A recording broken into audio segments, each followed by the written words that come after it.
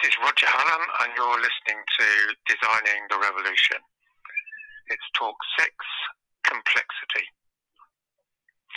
Okay, so for the next talk or two, I'm going to be looking at what you might call theory stuff before we get on to all the different types of organising, as it were. So theory is a bit of an off-putting word, but I'd like to think of it as the way you see things. And the reason it's so important is whatever you look at and whatever you try to create or organise, you're always going to approach it in a particular way. Often you don't realise you are, but by definition you've got to have some assumptions behind what you do. And that affects what you think is important, what you prioritise, and fundamentally what you actually see happening.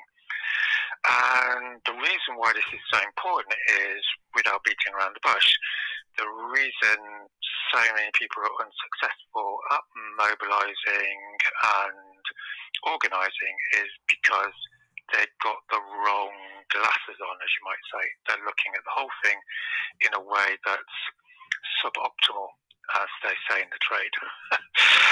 Okay, so this, once you get into it, is really interesting because it enables you to be more empowered in what you do, because the way you look at things is much more effective.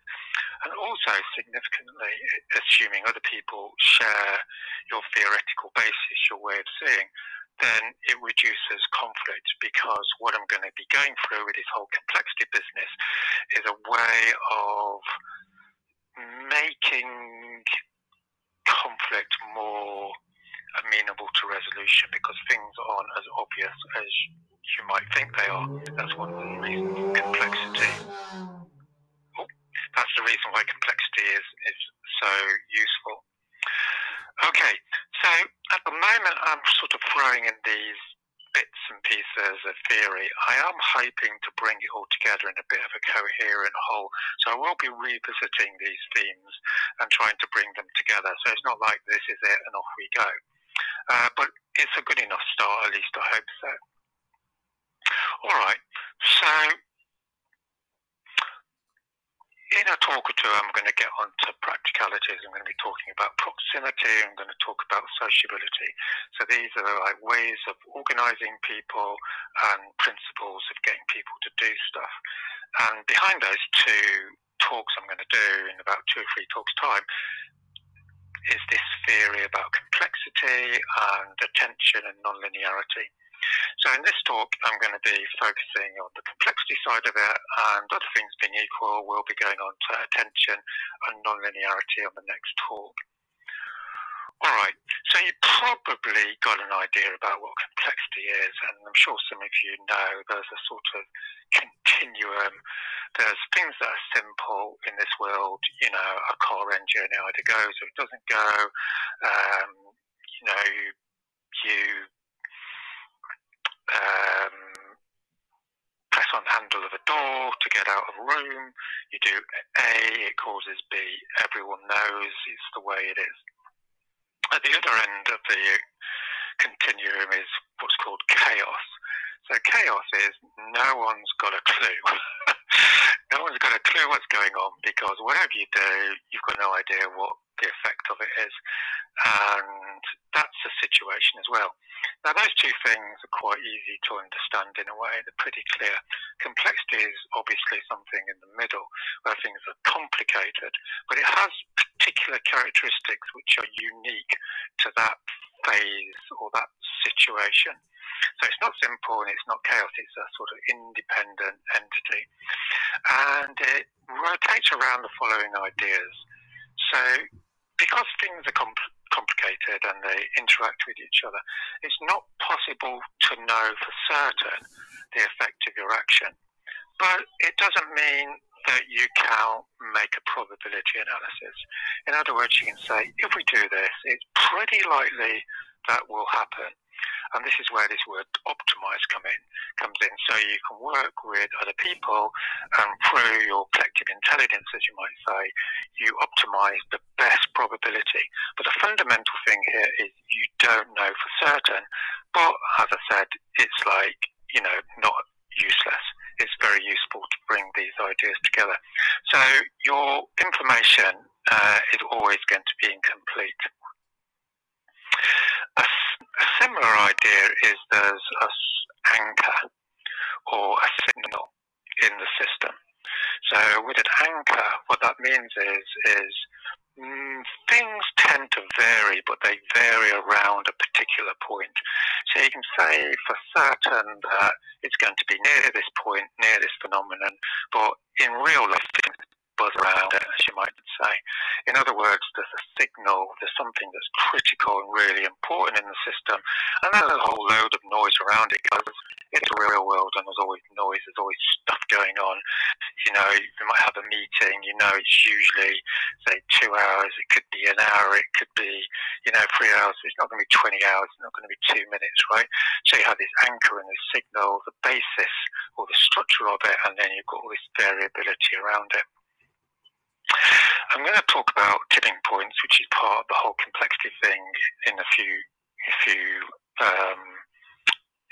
in the next talk. So we'll leave it like that as a basic definition. Now, you're probably, if you've listened to my other talks, you've probably got in the back of your head, or I hope you have, that this is juxtaposed, like it's fundamentally different to this Newtonian mechanical deterministic system. Now, there's a background here, which is in the 17th century, Newton discovered all this mechanical, mathematical basis of physical reality, and it was enormously powerful and enabled things to predict things really well. And of course, like human beings do, they sort of over-egged the pudding, as you might say, and decided this is how society works as well. So you've got this massive surge of sort of theory around the mechanical relations of society. But dare I say, it was all rubbish, because society is fundamentally different. Society, as a general rule, is a complex system. There's loads of self-reflective individuals interacting with each other. It's complicated. People react to each other. We're not talking about apples falling off trees. We're not talking about gravity. So you can see this is, as you probably noticed by now, this is going to be an ongoing structural theme through these talks, is to try and get all you guys to move away from this cultural inheritance you've had, this this theory that you've grown up with. You don't realise you've got it, but you're going around making all these mechanistic assumptions and predictions, and consequently having big conflicts with people because you're making assumptions that are just not sustainable. All right, so let's just throw ourselves into another sort of theory. This is network theory. Again, there's books on it, and you can read lots about it, but there's a few fundamental elements. The idea here is that there are nodes, there's things, and then there's links between those things, which are sometimes called bridges. And of course, there could be a few of them, or there could be a lot of them. They could be really strong links, they could be weak links. So this is a new way of looking at things. The fundamental point here is that it prioritized the analysis of the links rather than the things, the nodes. So, for instance, there's a famous paper which said the way people get on in life is by having lots of weak links beginning of time, but of course it's not just been made up in a historical period for certain purposes. And the way to look upon categories, to be more smart, is to look upon them as having a family of characteristics. Okay, so it's not like there's necessarily a foundational element to a category. Usually, there's a whole bunch of things. So just a little example, I'm in court at the moment, and the prosecution is trying to make out that a burglary happened when some people broke into some office and disrupted it and caused some damage.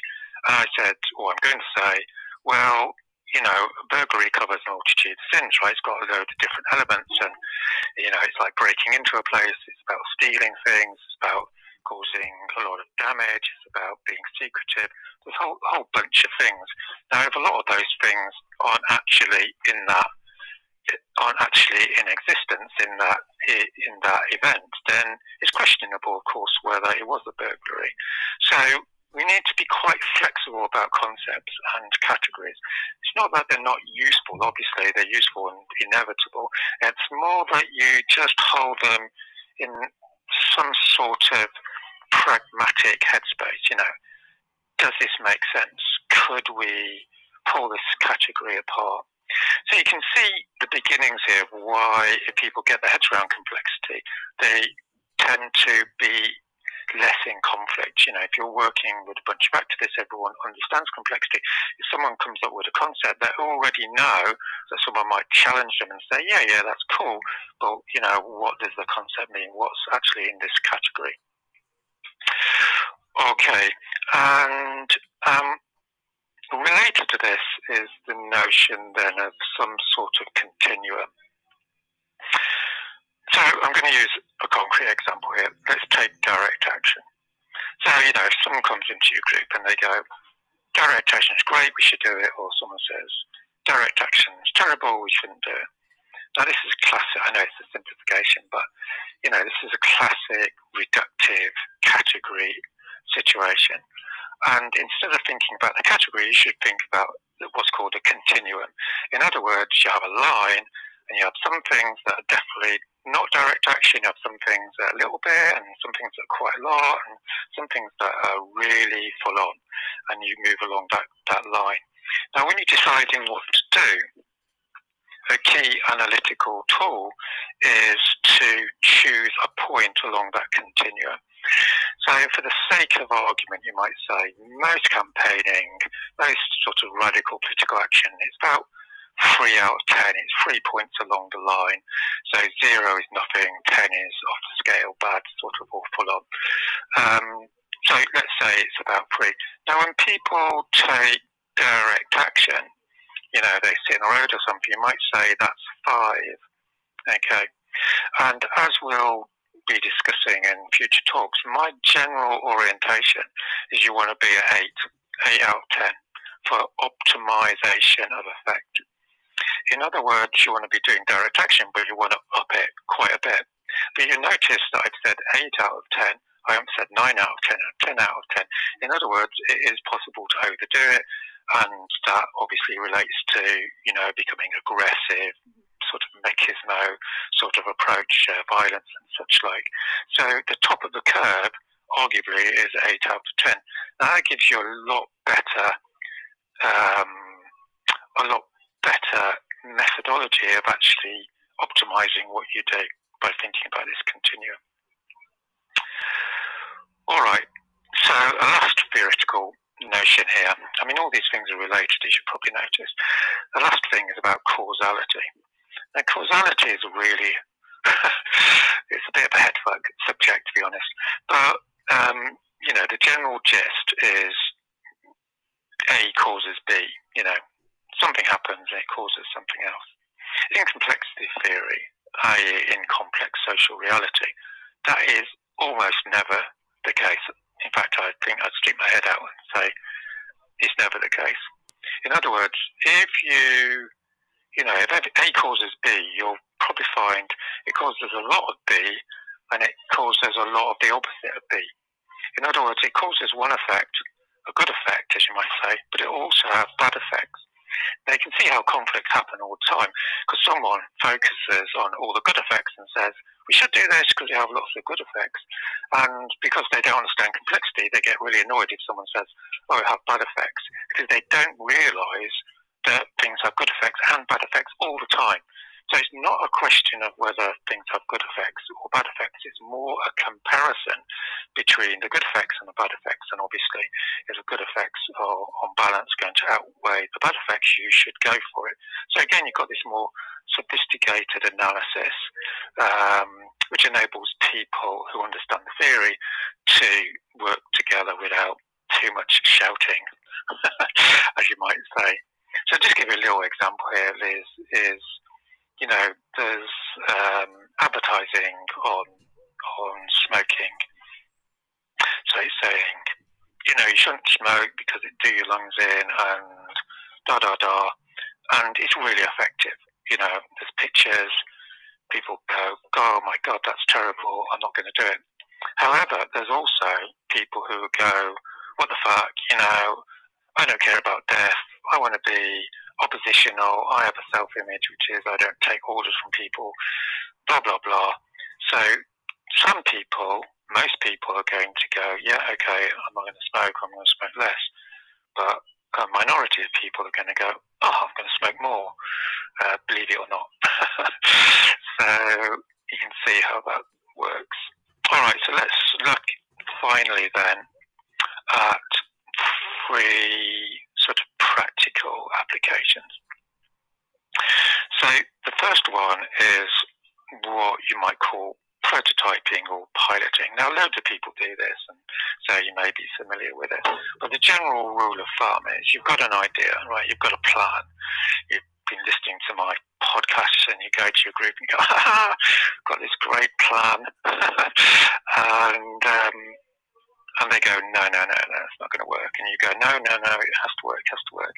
So again, the conflict reducing complexity-esque approach here is to go, look, let's try it. If it doesn't work, it's not the end of the world, right? I'm put loads of time, money, and resources into it. And also, if it doesn't work, it's going to give us loads of data. It's going to give us the failure of it isn't not useful because it'll give us loads of information about what fails, which is a big idea in complexity, by the way. Failure isn't the greatest thing in the world, but the fact of the matter is you do learn from it. Okay, so what you do is you try it out. So you've got the general idea. And this connects with this notion of iterations. So what you do is you do a pilot and then you decide you're going to go for it because it's good enough to go. Notice that phrase, good enough. No one's saying it's perfect. And then you iterate and, you learn from that iteration. It's 75% successful, 25% unsuccessful. The 25% unsuccessful is useful, and then you iterate again and it gets bigger, and obviously the system's changing, so it's not like you're going to reach perfection. It might get a little bit worse again, but this is what's called design engineering, right? You just continually iterating. It's not some out of time and space abstract sort of idea. You're in there's time, there's space, and you're influencing it through this iterative process.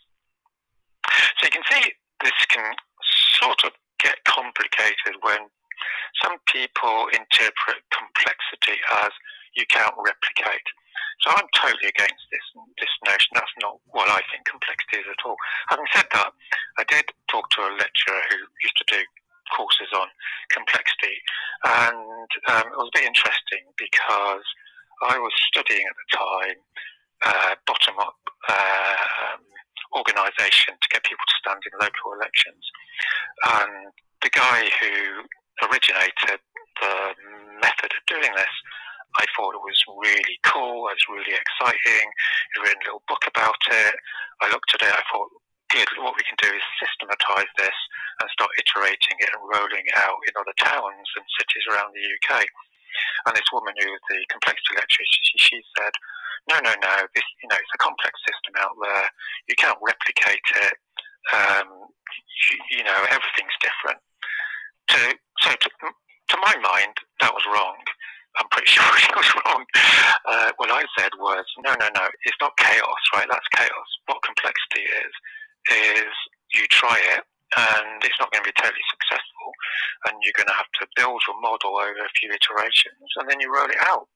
And yeah, sure, not every town in the UK is going to come up trumps, maybe 80% or something, and you can't really wish for better than that.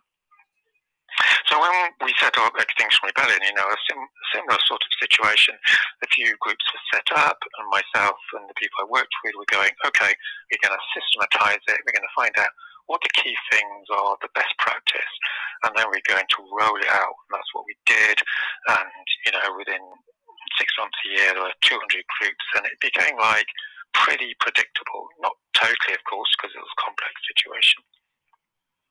Okay, so the next one is like a balance of logics, which is really one of the more difficult conflict areas in a group to deal with, because let's say you're in a mobilization group and you meet together with the people in the actions group, and you've got a logic, right? Mobilisation, the system for mobilisation, recruiting people to do direct action is, X, Y, and Z. And it has a number of priorities and needs and organisational principles and all the rest of it. And you go into the all system meeting, you go, look, this is the logic of mobilisation. And then the action people come in and they've got their, XYZ system, how they get people on the road, blah, blah, blah. And they've got their priorities and their logic. Now you can see the problem here is they don't coincide. I mean, they might coincide slightly, but they're not the same thing. And obviously people fall out about this and they have a conflict. And the name of the game is to say, look, it's a complex system. If we're going to look at the whole system, we're going to have to optimise the whole system. And that means that the action people aren't going to get the whole of their priorities and neither of the mobilisation system. So we need to go through the different logics and see how we can combine them in the best way we can. And without wishing to get overly intellectual about this, there is a sort of philosophy that this relates to called pragmatism. And there's a guy called Richard Rorty. If you want to read some philosophy, and read him. So what he says, and it sounds a bit naff, but what he says, to cut a long story short, is some things you cannot be reduced to some logical proof, particularly in social affairs. And at the end of the day, the best you could aim for is a bodge. I've got a feeling he doesn't use that word, but basically he says you've got to bodge it. Now usually when people, I'm a great bodger, by the way, but usually people will come to me and say, oh, you've bodged that, you should be more thorough, you should do more consultation, you should be more objective. And I'm going, no. Basically, there's a limit to your knowledge of a social system. You do a certain amount of work on it, you get a certain amount of data, and then you go for it. You're not sitting there for weeks or months on end. Because you simply will never get to an objective analysis, right? You're just going to have to intuitively go for it, try it out, and then react to it. In other words, there's limits to theory, right? And this is the big theme of these podcasts, right? You've got theory and you've got to go and do the practice, because otherwise you're not going to get anywhere on the theory and vice versa. All right, so the last one, which is one of the major themes we're going to come back to over and over again, particularly when we're looking at small-scale design, is social space, the concept of social space. So I think I've touched on this before, but let's just remind ourselves. So traditionally in politics, there's two genres, as it were. There's two main approaches. So one's the individual approach, which is there's these things called individuals, and they make individual decisions, and you influence those individuals. And this traditional liberal approach, as it were, this sort of atomized individual situation. Then there's this macro analysis. So the macro analysis is traditional left-wing approach. Sometimes it's called political economy. It's top-down. Let's look at the whole of society. Let's look at top-level political dynamics. Capitalism, Marxism, all that type of stuff. Now, both of those, we don't want to throw the baby out with the bathwater. Both of those have some functionality. But the main purpose of these podcasts is to say that is not the centre of social causality, which is a sort of technical phrase. What I mean by that is the thing that basically influences the success or not of a social movement or of a social or political project is mid-level design, otherwise known as the design of the operations of a social group. So notice this connects with this idea of norms, roles and rules. You're not going into this mid-level space to influence individuals. You're not trying to influence the space as the space. You're trying to get in there and look at how it works and how it operates. And that's a big deal, put it like that. So So the proposition is if you get that right and you iterate on it, you can roll it out, and it will, through an emergence process, as you might say, massively influence things on a macro level. So let me give you an example. So there's a guy called Owen Jones, as you may know if you're in the UK.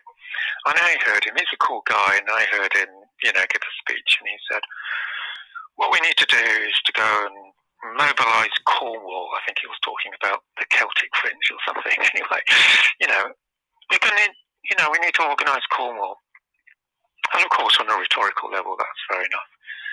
But like with a lot of left-wing organising, it doesn't really tell you anything about how effective or otherwise you're going to be.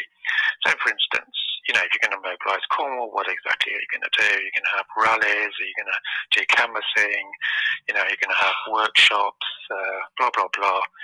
And then the real question is how are those organised? So if you're going to do canvassing, what do you say when they open the door? What piece of paper do you give them? What's the follow-on process? There's probably about 20 elements in canvassing, all of which are really influential, massively influential on how successful you are. And as someone who's done canvassing for 20 years and various things, I can tell you without a shadow of a doubt, if you know what you're doing, you'll be doubly as effective as someone who doesn't know what they're doing. And you only need to spend about 15 minutes with someone to get them to be pretty good at it. But if you haven't had to spend that 15 minutes, then unfortunately Owen Jones is going to mobilise Cornwall. You see what I mean? No disrespect to Owen. The other example I will look at is, my award-winning research. Sounds very dramatic, doesn't it? My award-winning research at King's College. So what I did was I organised a meeting of the Browns Red Strikes, and I organised it in a participatory way. You don't need to know the details in this talk. I'll be coming back to it. But basically it was participatory, people enjoyed it, they could talk about stuff, they were sitting around tables, blah, blah, blah. At the end of the meeting, through various methods, there was an 80% level of empowerment, okay, as a generalised output from that meeting. So a fortnight later, I went to another meeting, again around a similar campaign aim. There were 4 speakers, spent 15 minutes each talking.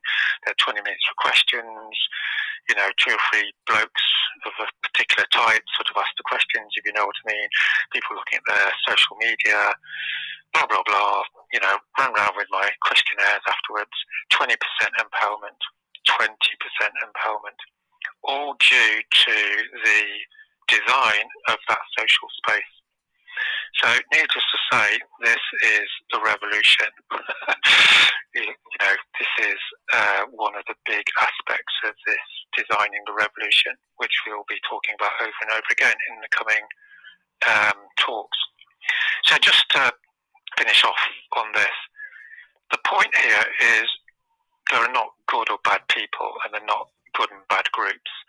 This is really boring. It's a sort of pathology that we are brought up with. It's what is drummed into us by our culture.